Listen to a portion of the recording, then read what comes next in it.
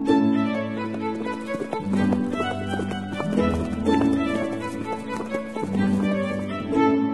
listening to Nick Luck Daily.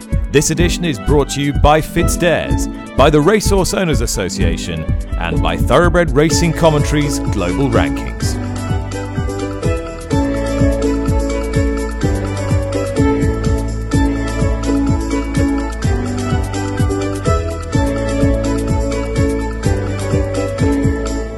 Good morning, welcome to the show. It is Friday, August the 12th, another gloriously sunny day here in TW11. Again, no sign of the heat wave abating, though temperatures for next week's York Ebor Festival are looking a little more comfortable in the low to mid-20s. Most important news as regards York is that Baaeed, the world's best horse by any ranking system, including the Thoroughbred Racing Commentary Global Rankings, is set to face a maximum of 7 rivals in the Juddmonte International, including last season's champion Juvenile Native Trail and the defending champion Mishriff. More comment on that later. We've got a scintillating running of the Jacqueline Marois this weekend, which features State of Rest, Caribus and Inspiral. But all that good stuff is permanently tempered presently by the dialogue surrounding the health of the sport. We spoke earlier in the week about whether many trainers would be able to remain in business. The National Trainers Federation's Paul Johnson has issued a warning shot across the bows of the sport's governing body today, suggesting that more of his membership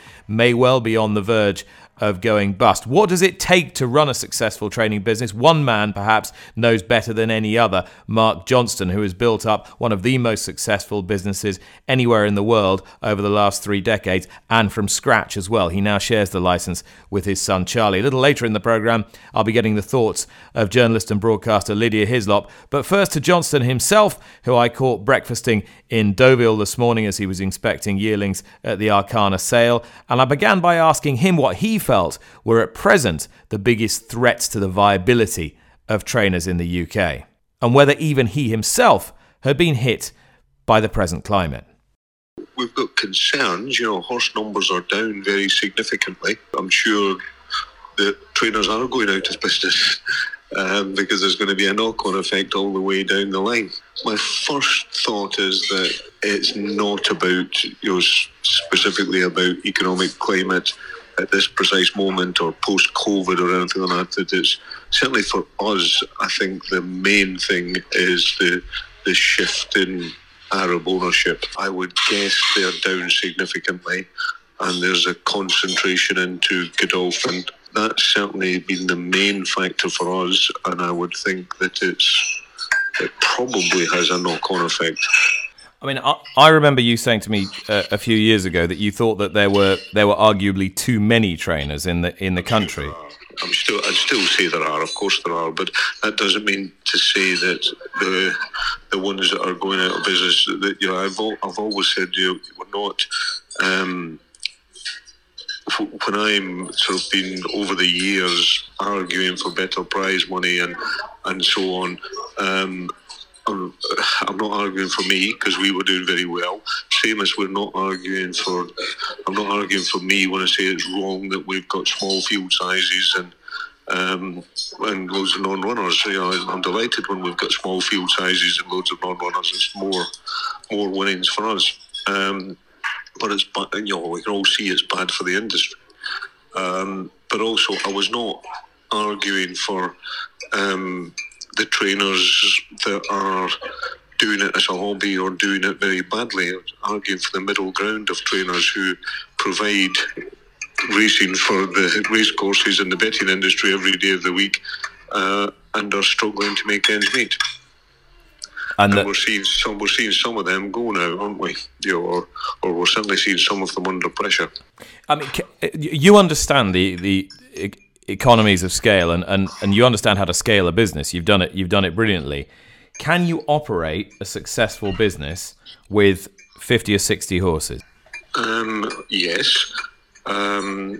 But when we went into it at a bad time, probably a time it might be coming again quite soon, and interest rates soared, and we had pretty significant borrowings, very significant borrowings, and we didn't break even until we went from 44 until 57 horses. Was the first time we ever broke even. So our break-even point was somewhere around 50 horses at the time. The break-even point now is around 180 horses. So, and I'm sure that for it depends on what your borrowings are and so on. But I think it's probably very hard now to be having to make your ends meet with less than 50 horses. There's trainers around who are small operations, but they've got no borrowings. They inherited the yard or wherever, or they're running it alongside another business, and so maybe they can make ends meet. But if you were looking for, even if you look at our property, if you try and see what sort of return you should expect on that level of investment, and particularly in property, then it's hard. It's hard to make it a viable business in the sense that it's giving a good return on the investment. Have you ever built prize money into your business plan? No.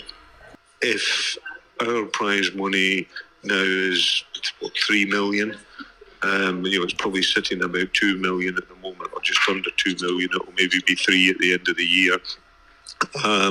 Say we get 7% of that, so that's 210,000, which just goes into that's part of the income of the business, and that's sitting in a turnover of 7.5, 8 million. It keeps the owners paying those training fees. But our percentage of prize money is not significant to us. What the owners get in prize money or in the sale of horses, that is significant. You've seen the Peter Saville plan. Is it a plan that you look at and think, yeah, that could work? Yes. It's not a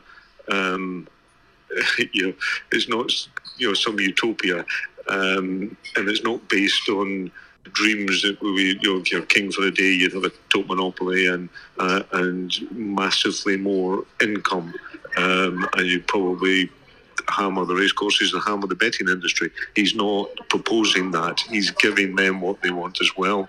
He's not looking to cut fixtures. Amazing, it's very easy to say we've got too much racing. It was quite hard for me to grasp to begin with, the idea that you were not going to reduce the races for the Class 5, what are now Class 5 and 6s, and that you were actually going to give them more races. But he's taking a sort of different approach and saying, that's the population at the moment, and we have to even out the field sizes. So more races for the population of horses that are there, and less races for the 80 and upwards horses, because we just don't have them. There's just not enough of them. But what you have to ensure, every morning we are looking at races for 80 plus horses, and we're weighing up field size against money on offer. So we won't run in a big field size for $8,000 or $9,000 to the winner with horses rated above 85. But we will run in a big field size if there's plenty of money on offer.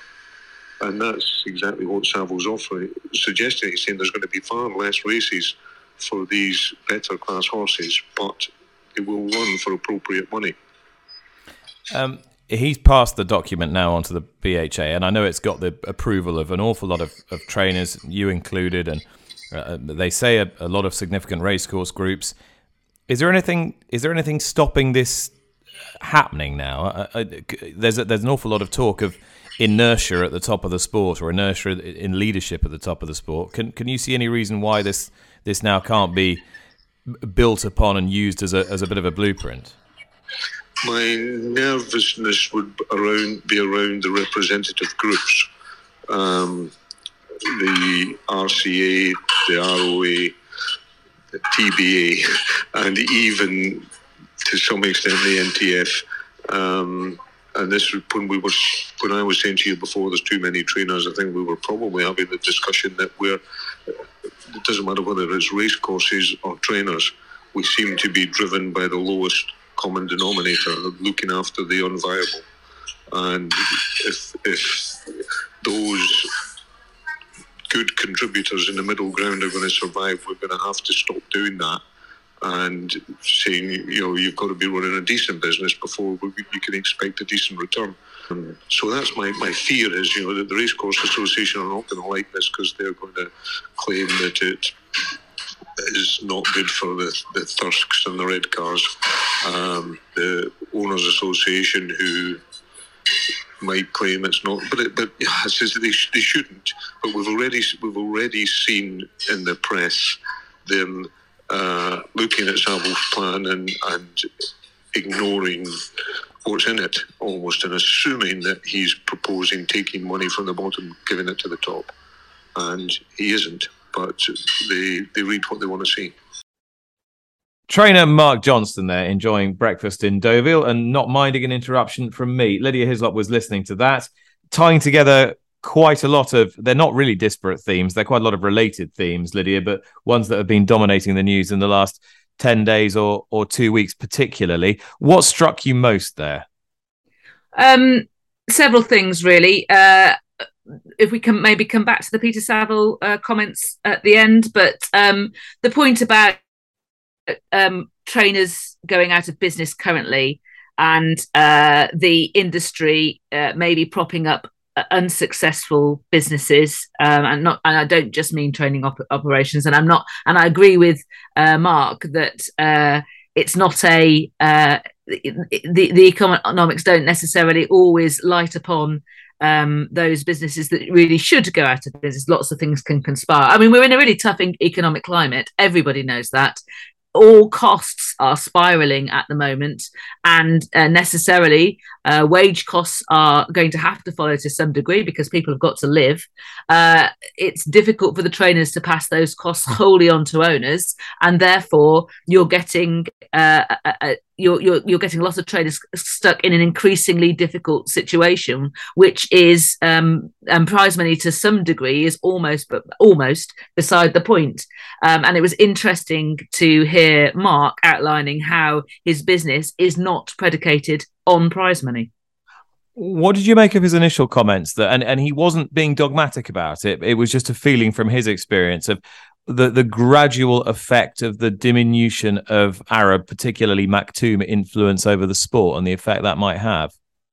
Yeah, I think that is going to be a concern. I mean, it comes on top of the owner-breeder type of owner dying away, and also the increase in racing nations like Bahrain and elsewhere that don't have their own bloodstock industry that are seeping away. I mean, I think it is a factor among many other factors. I mean, and as the rise of the super trainer as well is an issue here. And, this is something that you see very much in jump racing, but it's increasingly going that way in flat racing, whereby people who you used to know as trainers are now essentially running pre-training establishments for the mega yards that you see here and also in Ireland.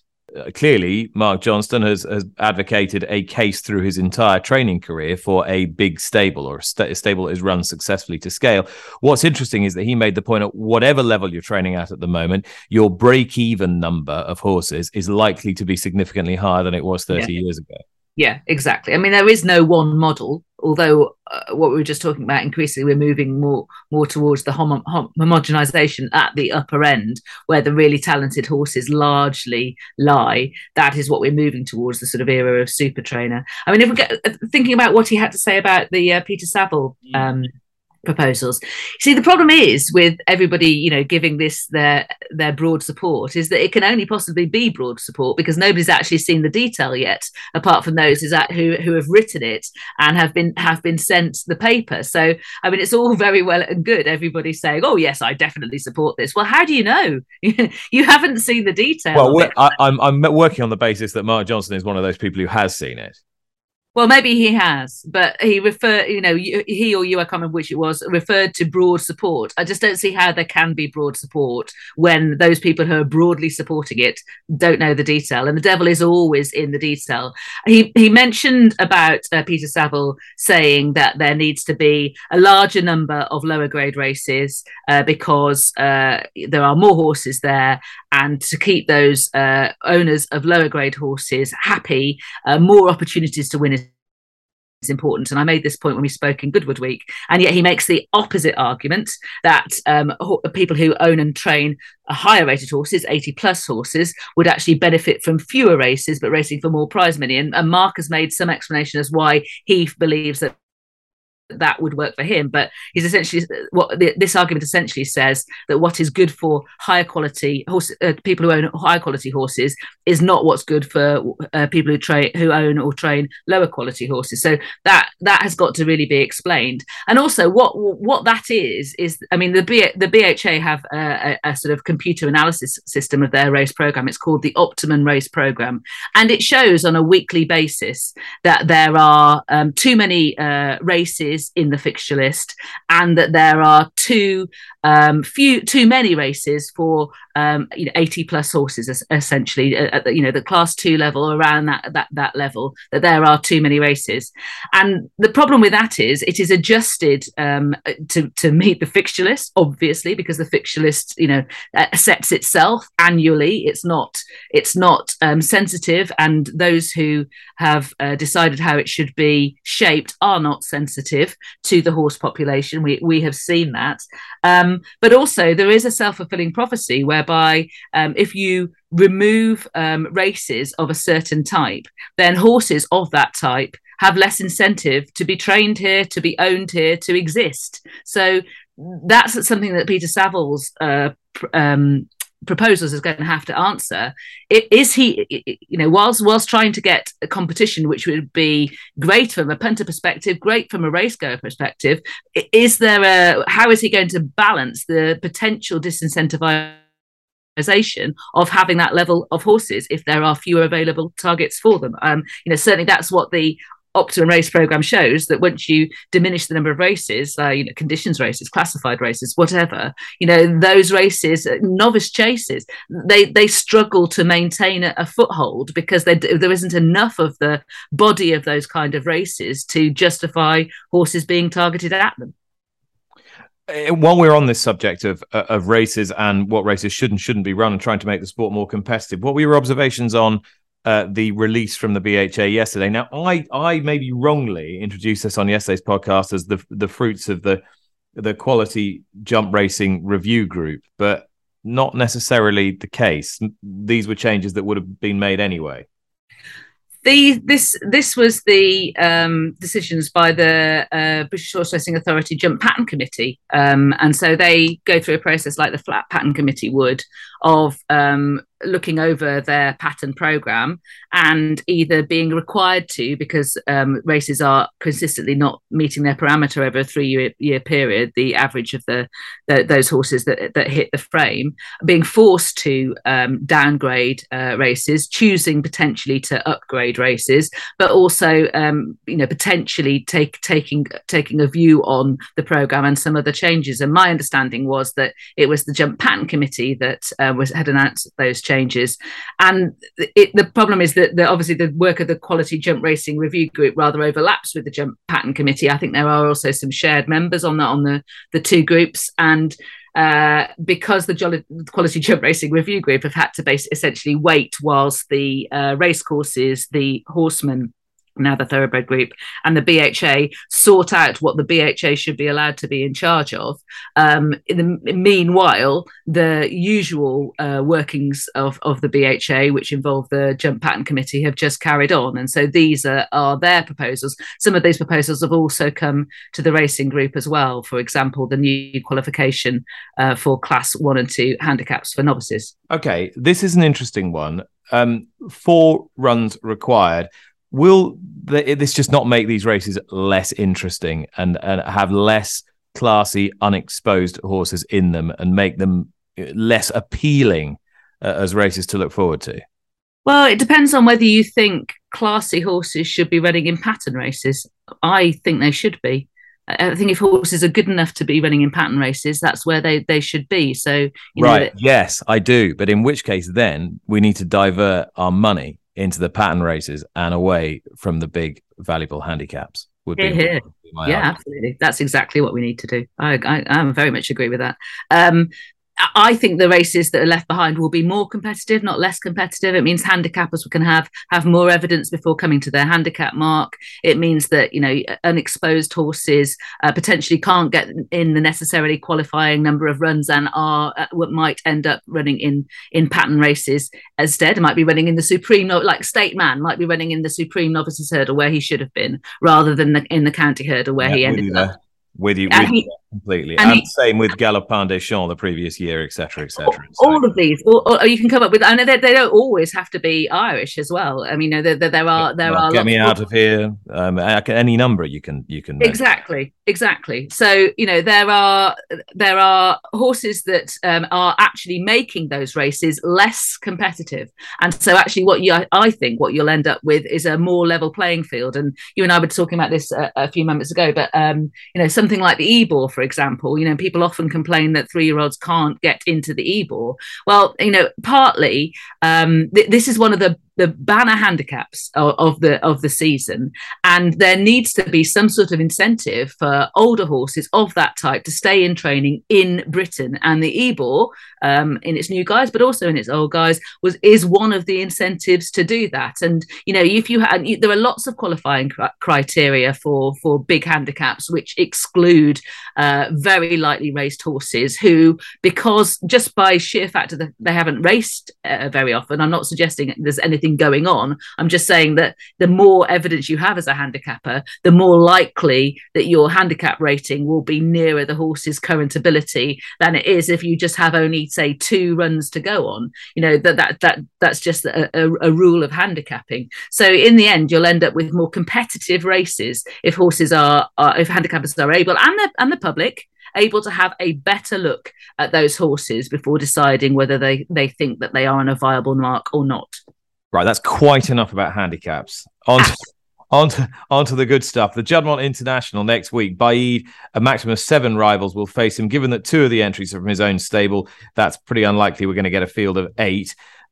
Just looking at the thoroughbred racing commentary rankings, Baaeed sits atop them at 1, Native Trail at 18, Mishrif at 21. So 3 either in or right on the border of the top 20 in the world, and then a big break to the rest. Alenquer, Dubai Honor, Busker Point, Lonsdale High Definition. The biggest anxiety, Lydia, is surely Baaeed's scope on Monday, given that Maljoon has scoped dirty. Yes, I mean that is concerning, and clearly William Haggas quite rightly taking absolutely no chances about that. So that's an unfathomable, really, because although that is the maximum check that can be done, something can still be underlying, something can still develop between the time of the scope and the time of running. So that's an unknowable, I'm afraid, until it actually happens. Either 1, he doesn't run, or 2, he then runs. That's when you really truly find out. Native Trail and Mishrif are more than worthy opponents. You've got a horse who's the European champion juvenile, and a horse in Mishrif who is the richest horse in training. Okay, so Native Trail, best performance yet, went 3rd behind Verdani, with Mishrif 1 place in front of him in the Eclipse. First try at 10 furlongs, so open to potentially some further improvement at that trip. And clearly a high-class 3-year-old, having been second in the Guineas and having won the Irish Guineas. I think he will be the main danger, personally.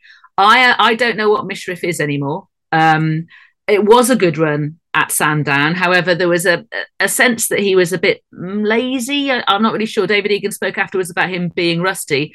I really didn't like the way he stood still as the gates opened in the King George.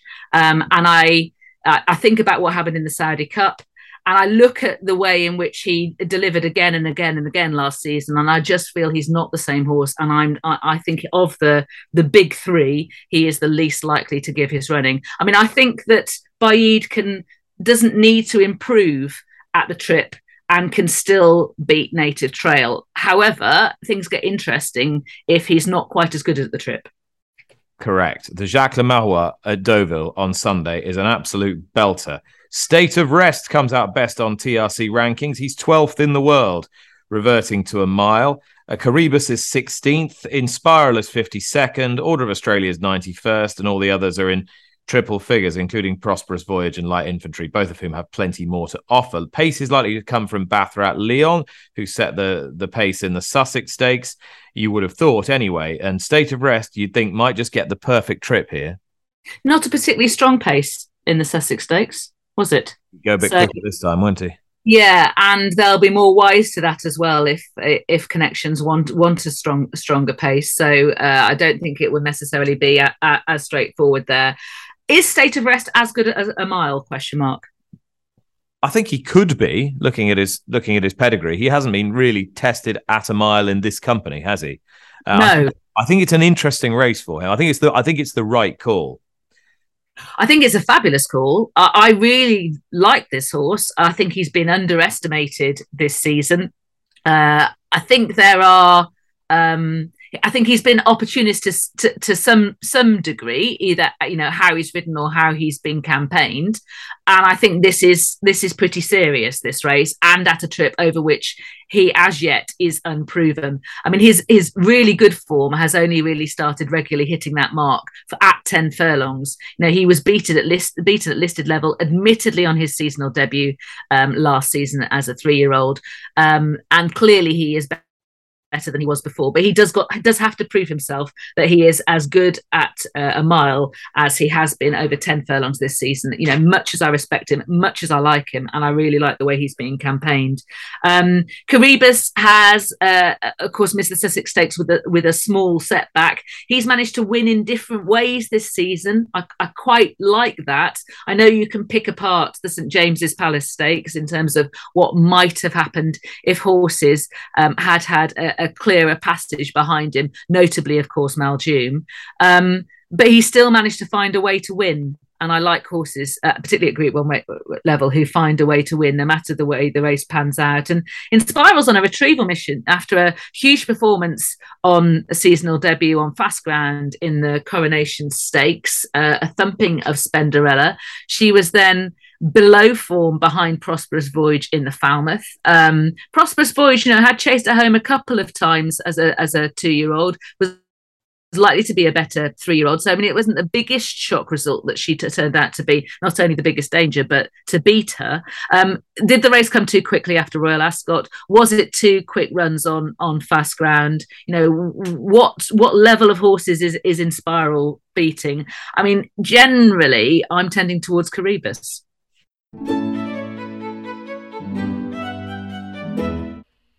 Now, a very important sponsorship was announced yesterday. If you remember, a couple of months ago on the podcast, we were lamenting the fact that Irish Champion Stakes, one of the most prestigious races anywhere in Europe, had left itself without a sponsor. That is no longer the case.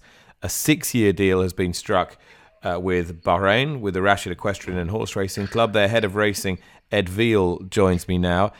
Ed, you were in Leopardstown yesterday and announcing this deal. Just explain how and why this has come about. Morning, Nick. I was at Leopardstown actually for the Desmond Stakes, which is a race at the Bahrain Turf Club. A sponsor and have a relationship with Irish Thoroughbred Marketing for that race. But as you say, the bigger news probably was that we've just agreed a 6-year deal and partnership with Horse Racing Ireland and Leopardstown to sponsor what is now the Royal Bahrain Irish Champion Stakes. And so, what was the thinking behind you stepping into the breach here, Ed? It's going to give your organisation yet higher profile on the global stage, but why this race in particular? I think it was a really good fit. The way we're looking to build our international racing, and obviously our feature race, the Bahrain International Trophy, a Group 3 race over the same distance as the Irish Champion Stakes, with our main ambition to be Group 1. In the next 5 years, it was a natural fit to have an association with what is one of the leading flat races in the world. How far away from international Group 1 status do you think the Bahrain International Trophy is? Was a very, very strong Group 3 last year, almost up to Group 2 standard. Really strong Group 3. It was competed by Group 1 horses. We're looking to hopefully get to Group 2 next year, and obviously after that our attention can turn to Group 1. We won't get ahead of ourselves. We know we need to prove for a number of years that it's of Group 1 quality, but that has to be the ambition. And creating these type of partnerships with significant races will hopefully let the racing world know our ambitions. And just how broad is the scope of the ambition in Bahrain? The International Trophy Day is a fantastically enjoyable experience, and there's some fantastic horses running, as you said.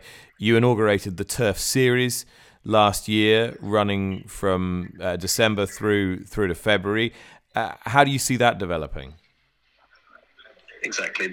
We're trying to build it from the ground up and show people what Bahrain has to offer. And we're inviting as many people to come and see what we have on offer. And the series was a really good platform for that. The International Trophy will obviously remain our flagship race. But by putting the series on and inviting trainers to base themselves over the winter, I think it showcased that we're not just a one day a year race, and that people can base themselves in Bahrain and compete for good prize money, race on a very fair and good surface track, and it's just an opportunity to showcase what we have. Ed Veal there. In other encouraging sponsorship news for Ireland, our friends at FitzDares are getting stuck into the Royal Whip. Chief Executive Will Woodhams joins me now. Will, you're expanding your portfolio. Tell us a little bit about you and the Royal Whip.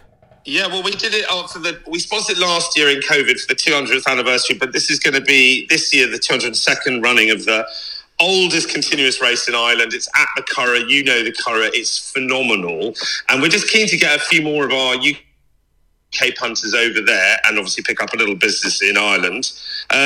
This year it's the O'Brien Royal Whip, not the FitzDares Royal Whip, because every trainer seems to be called O'Brien in the race. But it's going to be exciting. It's nice to see a Group 1 winning horse in Luxembourg racing. I think it's going to be a great preview for the Irish Champion Stakes. I think if Luxembourg wins tomorrow and the Irish Champion Stakes, then it's a cert for the Arc.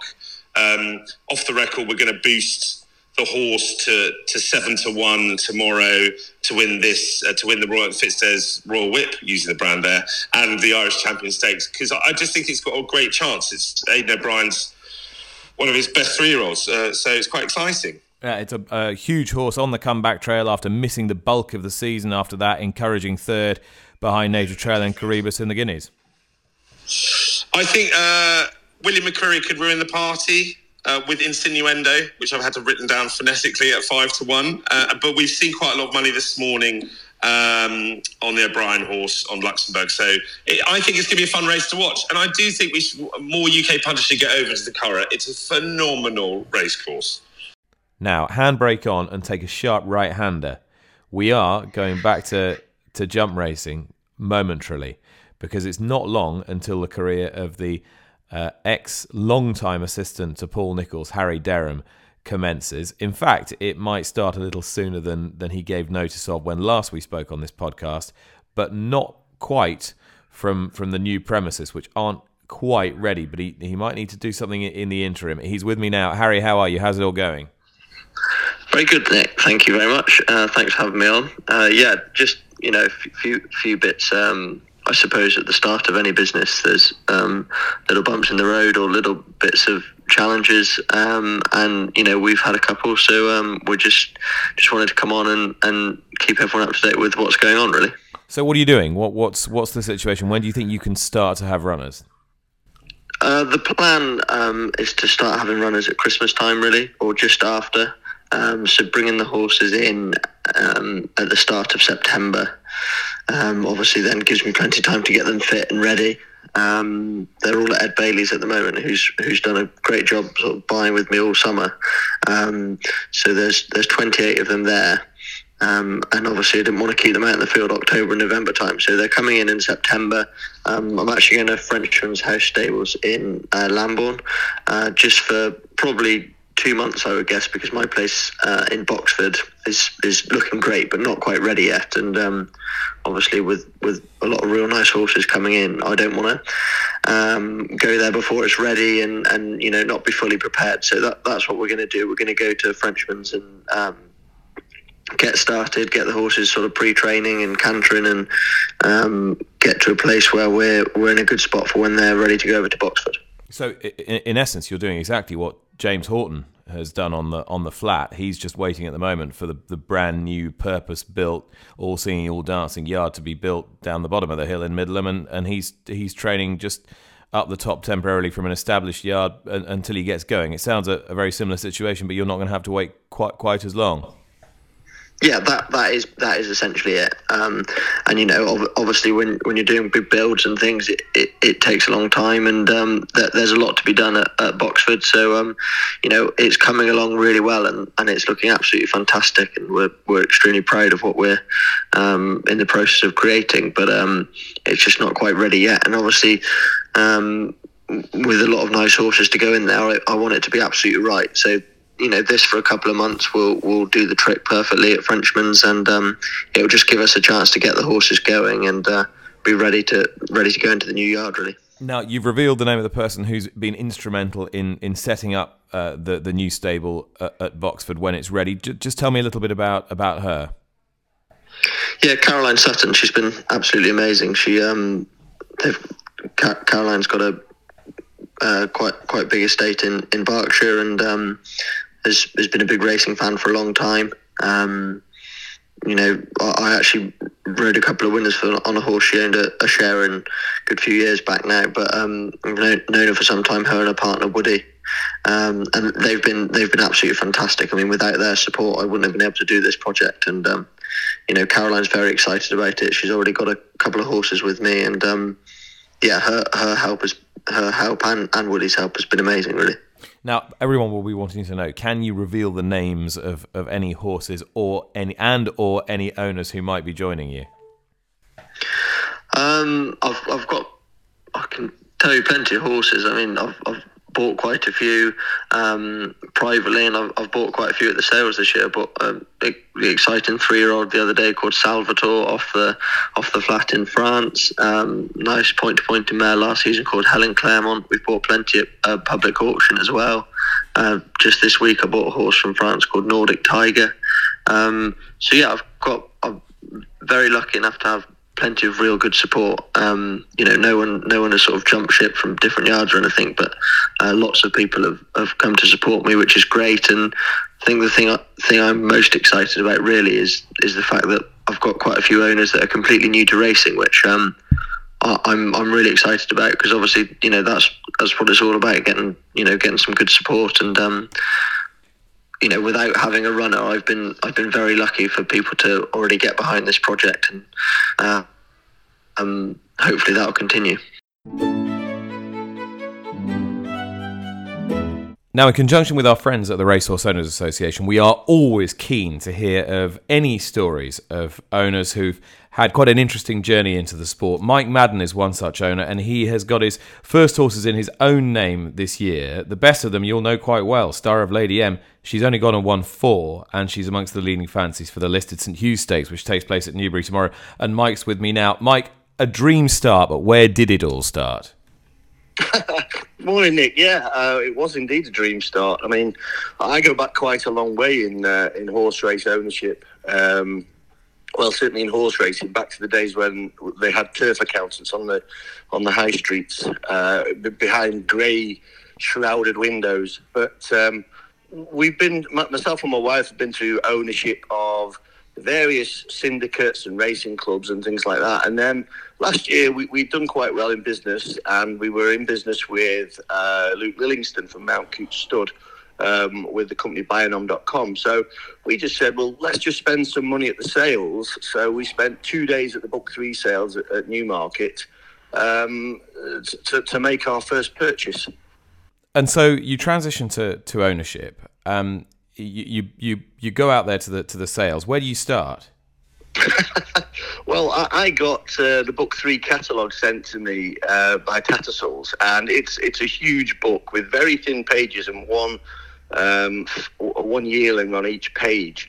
So I was, because of I understood about the stallions because of the business interest, and I sort of went through some of the pedigrees and marked some off as being potential. I think where you really start these days, if you've got a relatively small budget, is fillies, because the Great British Bonus gives you a fantastic incentive to buy a British filly for,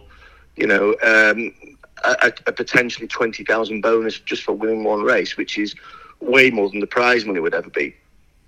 So we earmarked fillies from the start. And I went down to the sales on the Thursday morning, the 2-day book 3 sale, and I met Luke Lillingston, and he had also been doing his homework and marked several potential candidates off. And I think when I looked at my list compared to his, I think there might have been one that was on my list that was also on his list. So I discarded the rest of my research. And like I say, we set a budget of around £20,000. But the first one that went into the ring that was on the list went for about 85, I think it was. So we were struggling a bit for quite some time. And you finally landed on Star of Lady M. Little did you know at the time Havana Grey would end up being a first-season sire sensation. Tell me about the pleasure and enjoyment you've had out of her this season, Mike. Oh, it was incredible, because we bought her at around about 4:30 on the Friday afternoon. We were almost ready to go home with nothing. And we were going on holiday in April, and I messaged Jason Kelly at David O'Mara's yard and said, hopefully she's not going to run this week that we're on holiday. And he messaged me back and said, oh no, she's going to run before that at Redcar. She's doing really well. He sent me a video of her on the gallop. So we trekked off up to Redcar. It's about a 2.5 hour drive. We were the first ones there. The course wasn't even open when we got there. And we went in, and it was just a sort of a 2-hour build-up of excitement and nerves waiting for her to appear.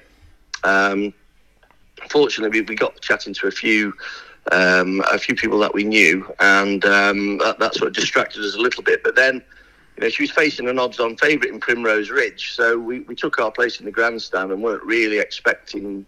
We didn't really know what to expect, but she went on and won, and it was the most incredible feeling in the world. It really was. I'm right in thinking there's a book coming out later in the year about your ownership journey.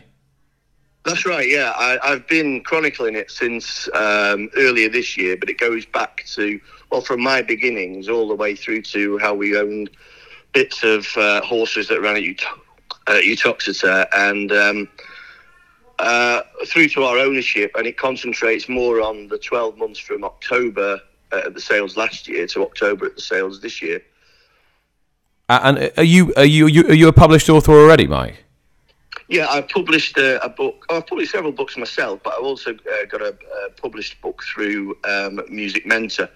When I wrote a book about a musician called Mike Sanchez, and interviewed people like Bill Wyman and Robert Plant and all that kind of people just to fill in the book. Robert Plant wrote the foreword for it. Fantastic. Well, I'm hoping that the Star of Lady M journey gives you a glorious final chapter. Mike Madden, thanks so much. Thank you, Mick. Thank you very much. Okay, thanks to all my guests today. Lydia is still with me. Send you home with a winner. Yes, and I'm going to surprise you again. I am going to go for a sprint again. I mean, it worked really well for me last time I tried it, so I'm going to stick with that formula. In the Great St Wilfrid, I'm going to suggest that Snash can run really well, can win, in fact, for Tim Easterby and David Allen. This horse, I think, is very progressive at 6 furlongs. That looks to be the horse's right trip. And so I still think he's on a very favourable handicap mark. That's the 250 on Saturday at Ripon, the Great St Wilfrid, and the horse's Snash. Who do you fancy for the consolation race? Well, I'm so glad to see. I mean, what a sensible decision! What a sensible decision to actually remove the consolation race. In the current climate, I don't think consolation races are are working. They're just, everything is telling racecourses they're not viable, and why they don't just have a race with similar conditions that is just opened in the normal way, and then they'll get a much more current field, but they can also allow horses that don't get into the main event to drop into it if they need to. Will the Ayr Bronze Cup survive this year? No. Probably a podcast title that won't appear anywhere soon. But thank you very much for listening. Thank you, Lydia. That was Friday, August the 12th.